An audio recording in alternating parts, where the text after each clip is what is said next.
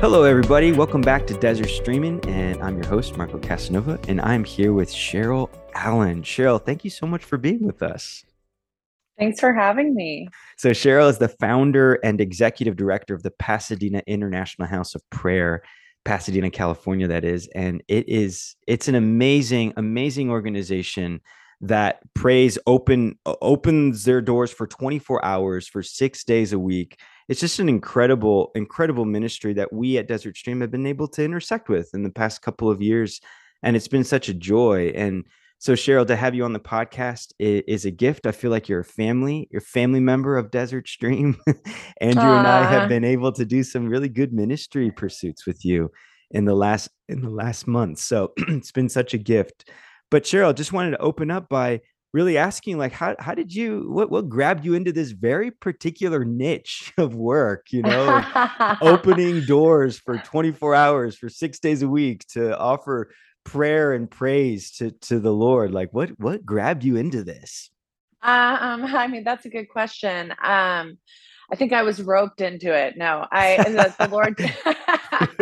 I mean, he was putting little nuggets inside of me to long for this, and part of it was just a desire to see reformation, like to Wow. see a transformation in a city, in a region. And when I found out that prayer is as powerful or even more powerful than political lobbying, Hmm. I was like, "Oh, sign me up. I'm interested." So I started small, like I would just go to prayer meetings maybe once a week, Yeah. twice a week. And then as I the vision came to that there could be day and night worship like there was in the days of David, Hmm. like there is in heaven, Yeah. and that could be something that the church could pursue together.